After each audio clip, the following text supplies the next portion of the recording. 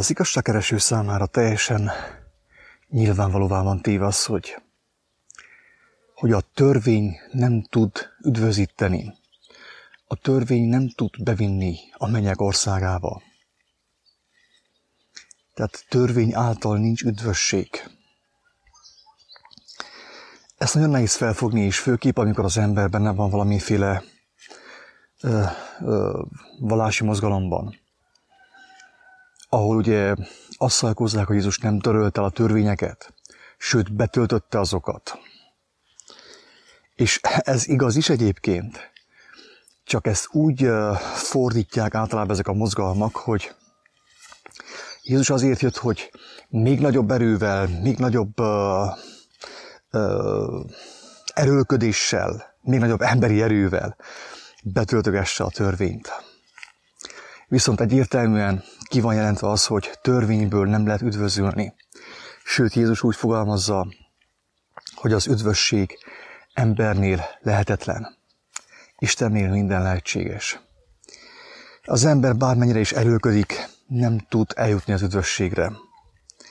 És látjuk jól, kedves hallgatók, hogy a törvények azok sosem apadnak, hanem szaporodnak. És minél több a törvény, annál több a tudatlan ember, annál több a buta ember, annál több a gondolkodása képtelen, mérlegelése képtelen, az érzése képtelen, gépies ember. Ezt a dolgot nyilván nehéz megérteni, felfogni emberi ésszel, emberi elmével. Viszont az Úristen mégis megadja lehetőséget, hogy mi megértsük ennek a lényegét. Hogy mit jelent az, hogy törvény által nem lehet üdvözülni, nem lehet üdvösségre jutni. És egyáltalán minek köszönhető az, hogy ilyen sok a törvény. Ugye a zsidóknak volt 613 törvényük összesen. Amit ők ugye rendre próbáltak betartani, erőből, emberi erőből. De azt tapasztaljuk, hogy ez a 613 törvény ugye alapjában véve, ezek mind olyan törvények, amelyek úgy Isten igazából igazak, de nem rendelkeznek a teljes igazsággal. A 613 törvény sem rendelkezik az igazsággal. Sőt, hogyha mi a törvényeket szükség szerint tovább szaporítjuk, és tovább állapítunk meg olyan törvényszerűségeket, amelyeket muszáj betartani ahhoz, hogy ebben a földön, és ezen a földön létezzünk, ebben a világban létezzünk, akkor is fennáll az, hogy nem jutunk el a teljességre a törvények által. Sőt, még több lesz a buta ember, még több lesz a gépies ember. Mert ha jól megfigyeljük, hogy igazából a legtöbb törvénye a számítógépnek van, a gépeknek van. Nekünk több törvényük van, mint nekünk. De mivé tette őket a törvény? Gépekké, robotokká. És az embernek a saját csinálmánya, a saját teremtése megmutatja számára, hogy belőle is mi fog történni. Mivé fogja tenni őt a törvény? Azok a törvények, amelyeket ő úgymond az egészből kivesz. Tehát gondoljunk csak arra, hogy a zsidók, a több ezer évvel ezelőtt élő zsidók mennyire egyszerű emberek voltak. Egyszerű pásztor népség. Még úgy igazából hadi fegyverzetük sem volt. Viszont volt 613 törvényük, amit ők folyton felolvastak, és azt szerint próbáltak élni. Azt szerint próbálták élni az életüket. Hogyha nekik, mint egyszerű pásztornépnek, ilyen sok törvényre volt szükségük ahhoz, hogy valamennyire megmaradjon bennük az élet, ne szálljon az élet belőlük, akkor mennyivel inkább nekünk, modern embereknek, Mennyi törvényre van szükségünk, amikor minket sokkal több irányból érnek a támadások, különböző impulzusok, különböző kísértések, különböző hívogatások, ugye, a halál felé. Akkor nem volt számítógép, nem volt technika, a fenevadnak a rendszere nem volt kialakulva, mint ahogy most ki van alakulva. Most képzeljük el, hogy nekünk mennyi törvényre volna szükségünk, amit ki ne ismerjünk és mind betartsunk. Ahhoz, hogy megmeneküljünk. Ahhoz, hogy meg tudjuk óvni magunkat a világgal szemben. Tehát nem, hogy azt a 613 törvényt kéne betartsuk, amit a zsidók betartottak, hanem annál sokkal többet, jóval többet. Ennek köszönhető az, hogy minden ország alkotmányában a törvények szaporodnak. Szaporodnak és szaporodnak. Sosem apadnak. Sosem hallasz olyant a televízióban, hogy bizonyos törvényeket úgymond eltöröltek, vagy felfüggesztettek. Ilyent nem hallunk. Hanem azt halljuk, hogy újabbnál újabb törvények, akár közlekedési törvények, ugye szabályok jelennek meg. Hogyan kell közlekedjünk, mikor szabad közlekedjünk, mikor nem. A törvények egyre csak szaporodnak. És egyértelműen látjuk azt, hogy minél több a törvény, annál butább az ember, annál inkább válik olyanná az ember, mint az ő teremtménye, a robot, a gép. Annál inkább elgépiesedünk, és annál inkább kárt val a lélek, annál inkább kárba vész a lélek. Tehát törvény által van-e üdvösség, van-e teljes szabadulás, vagy nincs? Teljesen biztos, hogy nincs. Már akkor sem volt. Már akkor sem volt. Akkor is úgy mondanám, hogy ahhoz, hogy valaki üdvösséget lásson, meglássa a tökéletességet, Istennek a dicsőségét, már az Ábrahám idejében is Krisztusivá kellett, hogy váljon. Krisztus nélkül nincs üdvösség, soha nem is volt.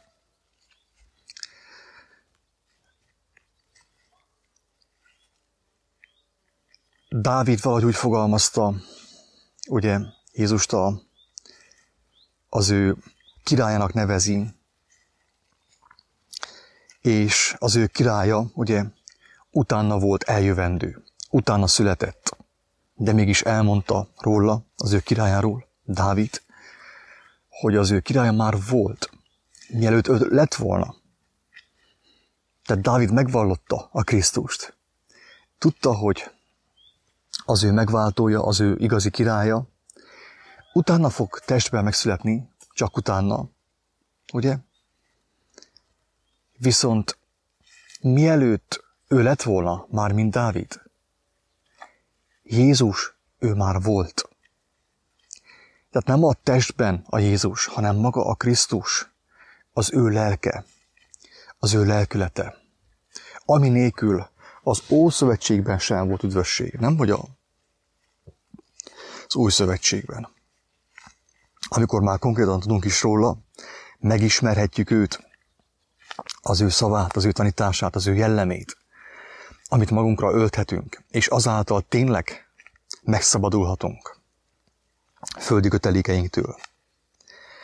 Tehát a törvény akkor sem volt üdvözítő. Sőt, ugye azt mondják, hogy Ábrahám a hit atya. Így emlegeti őt az írás. És az mondatik róla, hogy Ábrahám hit által vált Isten gyermekévé. Ábrahámnak nem volt semmilyen írása, neki nem volt semmilyen törvénye jóforma, semmi az ég adta világon. A törvény az ő szívében volt már akkor. Az egy törvény, ami az összes törvényt magába foglalja, Ábrahám szívében volt, és ezért kereste Ábrahám az igazságot. Éhezte, szomjazta az igazságot. És a benne lévő törvény, az ő szívében lévő Krisztus,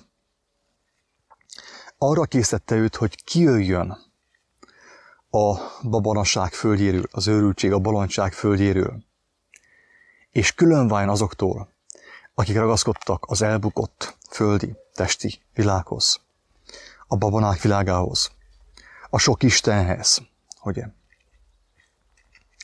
Tehát Ábrahámban is élt a Krisztus, aki megmenekült, és aki valaha meglátta Isten dicsőségét. Mindenkiben benne volt a Krisztus. A Krisztusnak az eszenciája, ha úgy tetszik. A Krisztus törvénye, amely magába foglal minden más törvényt. Szeretném felhívni a figyelmet arra az egyszerű tényre, hogy mi úgy gondoljuk és úgy ismerjük a történetet, hogy Isten adta a törvényeket az embernek. Nem. Mózes adta. Mózes adta, és más előjárók, más patriárkák, ugye, ők adták a törvényt az embereknek. És ők szaporították, ők sokasították, és ma is ők szaporítják a törvényt az emberek számára. Hogyan teszik azt? Hisz ugye mondtam azt, hogy törvény az igaz. A törvény az igazságból való. Az igazságból való, de nem a teljes igazság. Hogyha megjelenik egy új kütyű, egy új technikai eszköz, amit az ember használ, ahhoz is már új törvényekre van szükség, hogy mi avval az eszközzel ne éljünk vissza, azt az eszközt mi ne fordítsuk az élet kioltására. Például ugye a gyors közlekedési eszközökkel együtt megjelentek a közlekedés törvényei, avagy szabályai. Ugye azok is törvények, a szabályok is törvények, szabálytörvény. És ezek a törvények is úgymond az igazságból lettek kivéve. Az igazságból lettek kivéve a közlekedés szabályai is, a törvényei.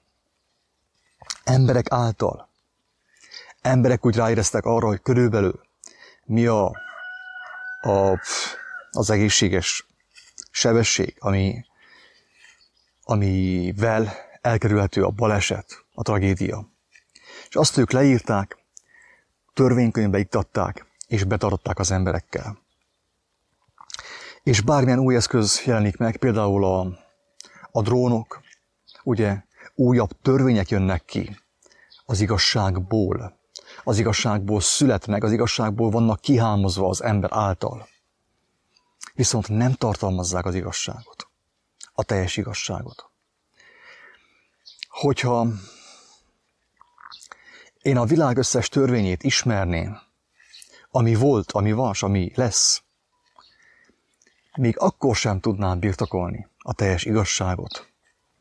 Mert akkor is csak azt mondhatnám el magamról, hogy én most már tökéletes gép vagyok, tökéletes robot. Ez maga a fenevad. A fenevad az, amit mi hoztunk létre, a mi hasonlatosságunkra, hogy tükröt tartson nekünk, hogy hová lesz, mivé lesz a törvénykező ember. A gép, a számítógép, a robotok megmutatják számunkra, hogy mivé lettünk mi a törvénykező ember. Aki az igazságból részeket vett ki, és azt úgymond szent és egész igazságnak hitte, gondolta és számon kérte egymástól.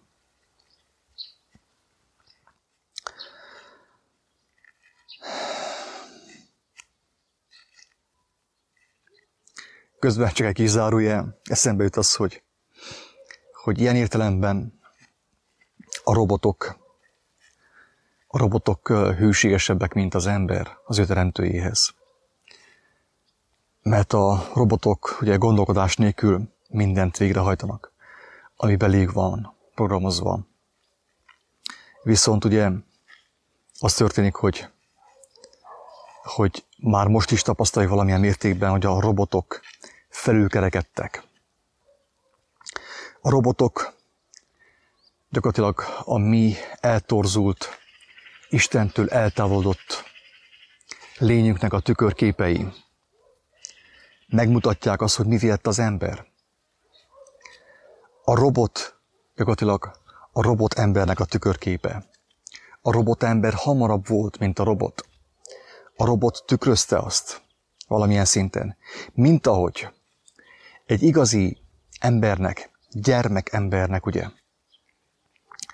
aki ismeri az ő atyát, szintén tükröznie kell az ő dicsőségét. Így a robotok, ugye, ők is tükrözik a mi elbukott dicsőségünket, a mi robotiasságunkat. És végül pedig, mint tapasztaljuk, fel is lázadnak ellenünk, mint ahogy mi is fellázadtunk Isten ellen. Annyi különbséggel, hogy mi, mint lázadók, Istennel szemben nem fogunk tudni nyerni. Akármennyi törvényt veszünk ki az ő egészéből, akármennyi törvényt lopkodunk ki tőle, elhitetvén magunkkal, hogy mi ismerjük az igazságot, nincs ahogy győzzünk, mert a törvény, ami benne van Istenben, az élő és ható. Ami pedig bennünk van, a kiszedett törvény, a kilopott törvény, Istenből kilopott törvény, az halott és halálra visz. Tehát a robotok is fellázadnak, mi is fellázadtunk. Annyi különbséggel, hogy a robotok ellenünk győzhetnek, mert ők, mint robotok és a törvénynek a gondolkodás nélküli végrehajtói, erősebbek, mint az emberek. De az ember, mint lázadó, Isten gyermek, gyengébb, mint Isten. Mi Istennel szemben nem győzhetünk, ezzel ellentétben a robotok velünk szemben győzhetnek, mert a törvények kiragadása által, és azok tanulmányozása által, úgymond, azok birtoklása által az ember, ugye, gépiessé vált, viszont a robot, a vasból készült robot, ő még mindig gépiesebb lesz, mint az ember. Tehát ő, mint robot, erősebb lesz, mint az ember. Mint a lélek nélküli robotikus, vagy gépies ember. Ez zárójel bezárva. Menjünk tovább. Tehát ott tartunk, hogy nagyjából látjuk, hogy a törvények hogyan születtek, hogyan lettek kivéve az egészből, Isten egészéből, az ő egészségéből, és hogyan lettek úgymond felhasználva, akár a hatalomépítésre, a birtoklásra, a birodalomépítésre, és társai. A fő kijelentés az, hogy törvény által nem lehet meglátni a tökéletességet. Törvény által nem lehet eljutni a szabadságra. Mert a törvény az ugye arról szól, amikor vannak törvényeink, hogy azokat mi akarjuk betartani. Mi akarjuk betartani. Mi vagyunk azok, akik be akarják azt tartani, a törvényt. Erőből, emberi erőből, véges erőből, részismeretből. És egyre több a törvény, amit be kéne tartani. És érezzük azt, hogy a törvény szó szerint megtör bennünket, széttör. Fentről ugye ránk nehezedik a törvény, szétzúz. És még ez is a kegyelemnek a része, mert aki megtöretik ugye a törvény által, az ember alkalmat kap, lehetőséget kap arra, hogy megismerje Istent. Hogy megismerje azt a kegyelmet, ami által ő megérti, hogy az üdvösség az nem a törvények gépies betartásából való, hanem az egy törvénynek a megismeréséből, és annak a megcselekvéséből. Amit Jézus úgy fogalmazott, hogy cselekedjük azt embertársainkkal, amit szeretnénk, hogy ők is cselekedjenek velünk. Ez a törvény és a próféták. Ebben benne van minden törvény. Amikor az ember vágyik az igazságra, Isten kegyelméből megérti az életnek az eszenciáját, annak a lényegét. Tehát az életnek a lényege, mint ahogy mindenki tudja, ha másképp nem, hát agyban, maga a szeretet. Cselekedd azt embertársaiddal, amit szeretnél, hogy ők is veled cselekedjenek. Ennyi. Szeresd őket úgy, mint saját magadat. Ezt mondja Jézus. Ez az életnek az eszenciája. Ez az egy törvény, ami által lehet, úgymond, üdvözülni, meglátni Isten országát, meglátni őt, az ő teljes dicsőségét, és nincsen semmilyen más törvény. Mert ez az egy törvény magába foglalja az összest.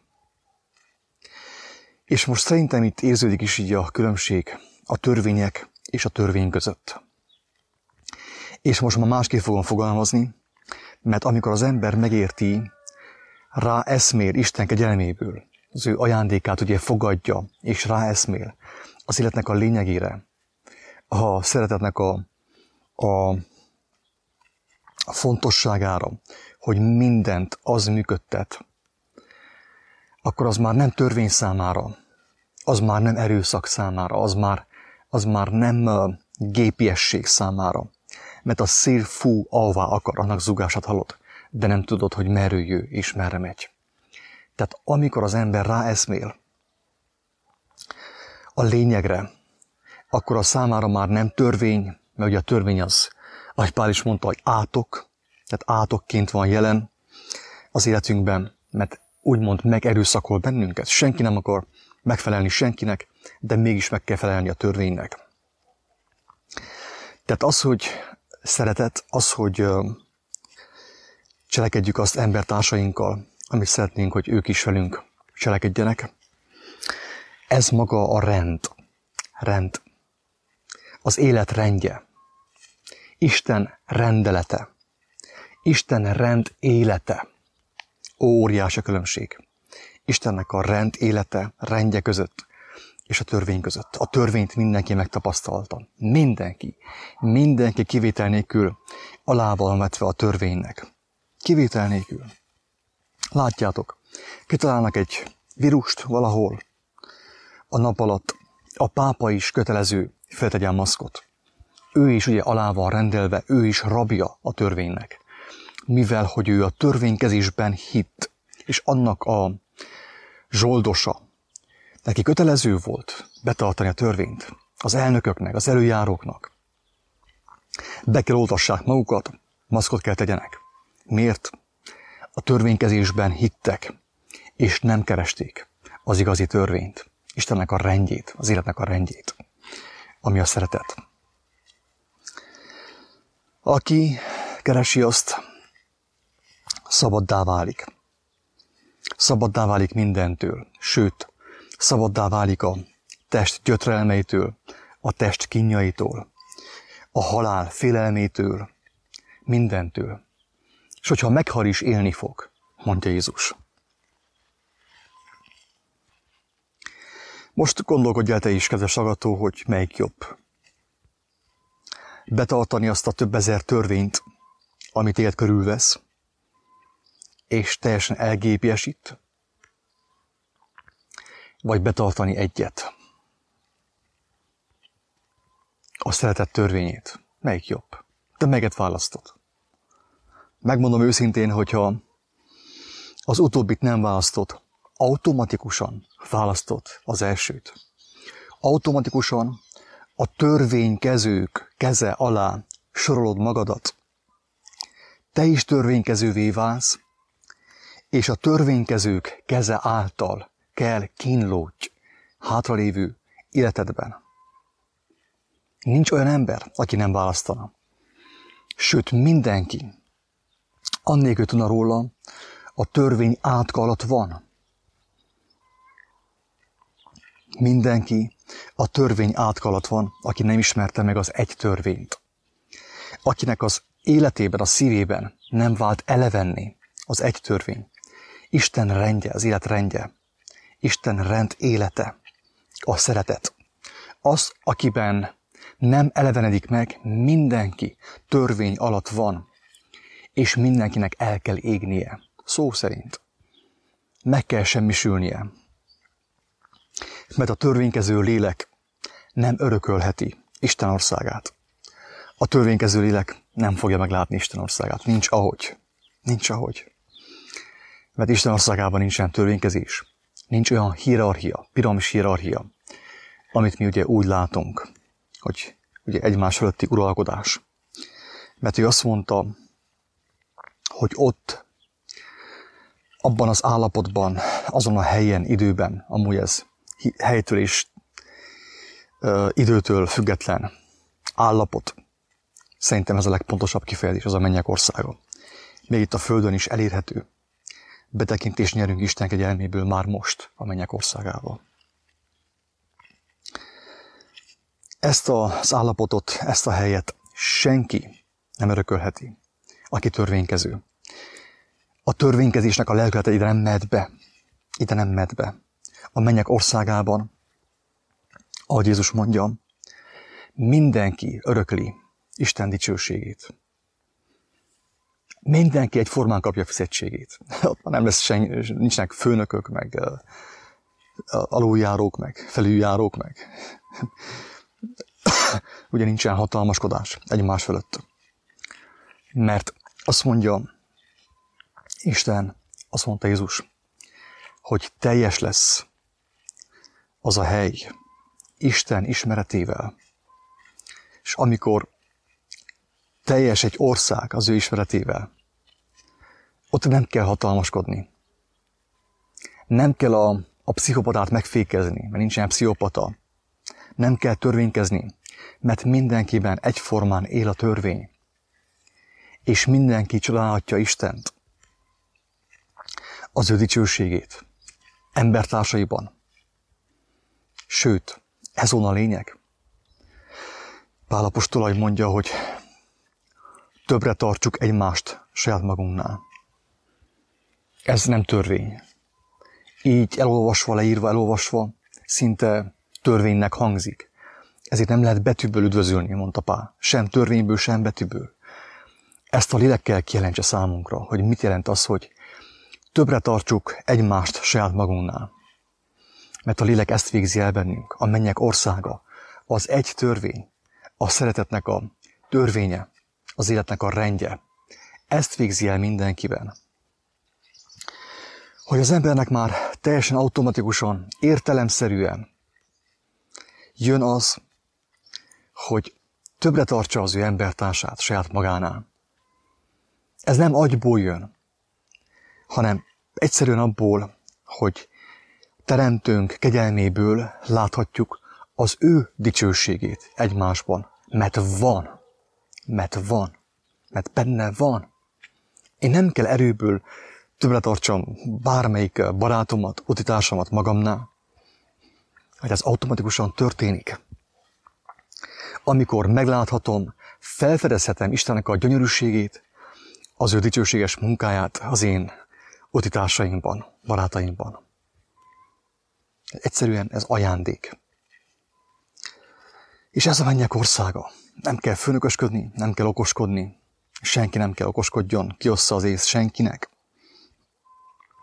Hanem mindenki megcsodálja Isten dicsőségét. Mindenkiben, mindenben és mindenkiben. Így volt elképzelve az élet, a teremtés. Hogy a gyermek, nem az ember, hanem a gyermek csodálja a teremtést, annak gyönyörűségét, annak dicsőségét, mindenben és mindenkiben. Igen. Mit mondja a magyar kacintáskor is, hogy Isten, Isten.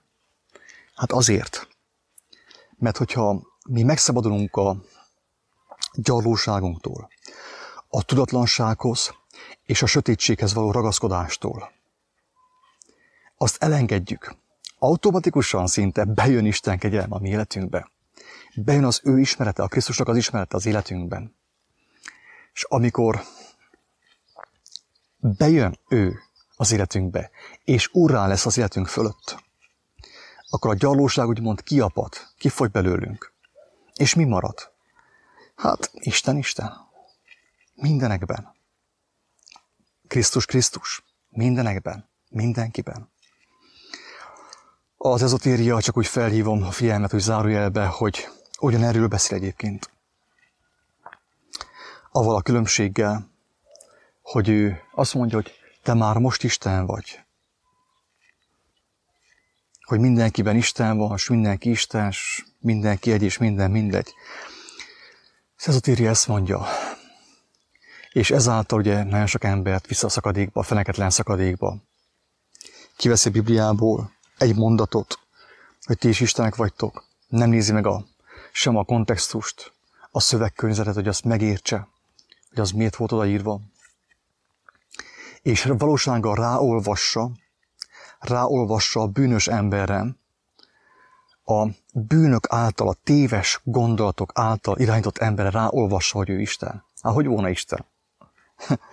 Hát ha egyszer gyilkol, ha egyszer utálja az ő fele barátját. Jézus azt mondta, hogy aki gyűlöl, az már gyilkolt az ő szívében. Annyi, mint hogyha már meg is ölte volna az embertársát. De a szellemiség nem mell be a mennyek országába. Hiába mondjuk, hogy Isten, Isten. Ugye? Vagy hiába mondom azt, hogy te is Isten vagy, én is Isten vagyok. Jó van, barátom, de Isten, látjuk, hogy Isten minket nem gyűlöl. Hanem adta és adja folyamatosan az ő életét. Értünk, hogy mi élhessünk, növekedhessünk ő benne. Tehát igen, valóban erről van szó. Jézus erről beszél, hogy mindannyian ugyanabban a királyi székbe ülünk. Az ő országában, amiben ő is ült. És attól Isten nem lesz szegényebb, hogy mindenkinek adja az ő dicsőségét. A nap nem lesz szegényebb attól, hogy rávetette a tekintetét egy liliomszára a réten. A nap épp olyan gazdag lesz továbbra is. Isten továbbra is épp olyan gazdag lesz. Tehát az ő országában, az ő kertjében, az ő házában, ugye, mindenki egyformán gazdag. A kommunizmus is ezt akart elérni. Ezt akart, hogy lemajmolni. De emberi erőből. Emberi erőből. És elbukott. Szörnyű tragédiák születtek. Emberek tömegei vesztek el, haltak meg. Pontosan, mint ahogy korábbi felvételben mondtam azt,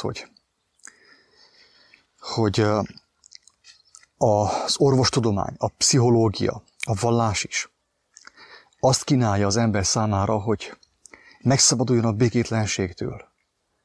De emberi erőből, emberi forrásból. Holott a békétlenség pont abból származik, hogy az ember emberi forrásból táplálkozik. Ezt csinálta a kommunizmus, különböző izmusok, rendszerek ugyanezt csinálták. Úgymond Istent akartak játszani Isten nélkül. És minden elbukott. És minden meghalt. És mindennek meg kellett égnie. Mert minden ugye, ami hiába való, ami hazugságban való, ami megmarad a rész igazságban, mindennek meg kell égetnie. Mert az égés által ugye az a bizonyos forma megtisztul. Megtisztul. A fügefa, ha nem terem gyümölcsöt, kivágattatik és a tűzre vettetik. Elégetik azt is, hogy azáltal visszakerüljön ugye a létbe, a lét körforgásába, szénné válik, és valami mássá alakul ugye azáltal. Mert különben, ugye, ha nem égne meg a fügefa, a száraz fügefa, akkor foglalná helyet. Hogyha az a lélek nem égne meg a Gehenna tűzében, aki vagy amelyik nem akarta, nem kívánta megismerni az igazságot, csupán foglalná helyet a létben, a létezésben, és mérgezné azt. Ugye ezért van égés már földi életünkben, tehát ugye az égés, az öregedés. Az oxigén hatására, mint a tűz, ugye, a test öregszik, a bőr megöregszik. Ez égés. Már most égünk, ugye? Már most égünk. Mert ugye törvénykezve élünk. Nem törvény szerint, az élet törvénye szerint, hanem törvénykezve, mint robotok, mint gépek. És Isten nem ezt akarta. Azt mondta, hogy nekem nem robotokra van szükségem, gépekre, egymást utánozó majmoló gépekre, programozható gépekre, hanem nekem gyermekekre van szükségem, Isten gyermeke, ugye, akik tudnak örülni az életnek, a játéknak, tudnak lelkesedni, folyton megújulni. Mert aki nem újul meg, kedves barátom, mindenki elég. A pokol tüze már itt a földön elkezdődött. El van kezdődve a pokol tüze. az emberek égnek.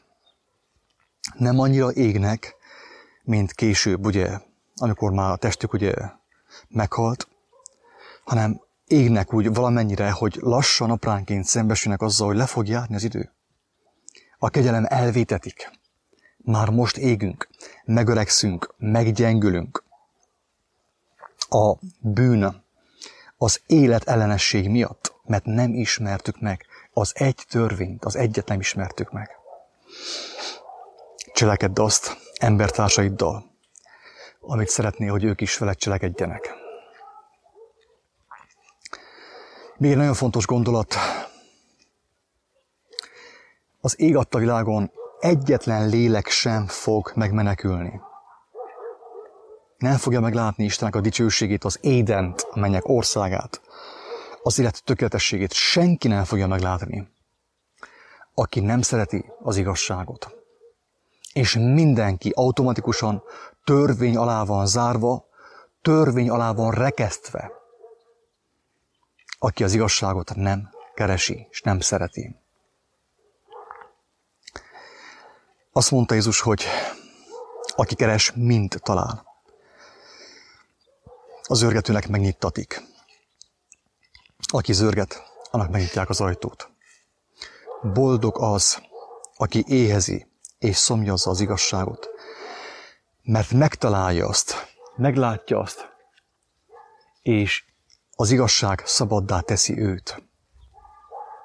Rövidke zárójel, az igazság nem a YouTube-on van, nem a Facebookon, nem a világhálón, és nem az információval. Az igazság nem információ. Ugyanúgy, hogy az életnek a törvénye sem csupán szavak, hanem sokkal több annál. Az igazság nem csupán, nem információ, sokkal több annál. Az igazság nem fér bele a szavakba. Nem lehet azt sehol sem meghallani, meghallgatni. Csak személyesen, Istentől, Krisztustól, a belső szobában. Aki az igazságot nem ismerte meg, ami nem egy ilyen információ halmozás, hanem egy lélek, lelkület, amit Jézus úgy mond, bele lehet a világba az ő szavai által, amelyet, ha valaki megismer, ténylegesen szabaddá válik. Tehát ne az információban keresétek az igazságot, mert az információ halott, önmagában halott. Jézus azt mondta, én vagyok az út, az igazság és az élet. Senki sem mehet az atyához, csak én általam. Mert megmutattam nektek egyértelműen, nem kétértelműen, egyértelműen, hogy mi az igazság. És aki rám néz, az atyát látja, és megismerheti őt, és megtelhet az ő jelenlétével, az ő dicsőségével. És ezáltal ugye Istennek a jelenlétéből gondolkodik és cselekszik. És nem kell törvényeken gondolkodnia neki, törvényeket kivennie az egészből, hanem egyszerűen benne van és cselekszi azt. Mert Isten azt mondta, hogy az ő gyermekeinek a törvényeket nem kőtáblára írja, hanem a hús táblára. A szív, a puha szívnek a hús tábláira írja Isten az ő törvényét. Agyból nem lehet megismerni az igazságot, Isten dicsőségét. Csupán a szív hús tábláiról lehet azt leolvasni, feltéve, hogy valaki kívánta megismerni azt, és találkozott Krisztussal. A Máté, Márk, Lukács és János evangéliumán az az alap, amely szavak segítségével Isten segít nekünk ráfordítani a figyelmünket az ő jelenlétére. A Krisztus lelkének az élő valóságára. És aki őszinte gyermeki szívvel olvassa és imában, megérti a lényeget, és hallani fogja Istent. És nem kell törvénykezzen. Nem kell törvényeket kövessen, és másoktól sem kell azt követelje, hanem ő szabad, meg lett szabadítva, egészen pontosan felfelé, fel lett szabadítva a törvény átka alól, amely lesújt mindenkire, aki nem kívánta megismerni az igazságot, és aki örömét lelte a törvénykezésben. Ingyen kaptátok, ingyen adjátok. Isten áldjon, sziasztok!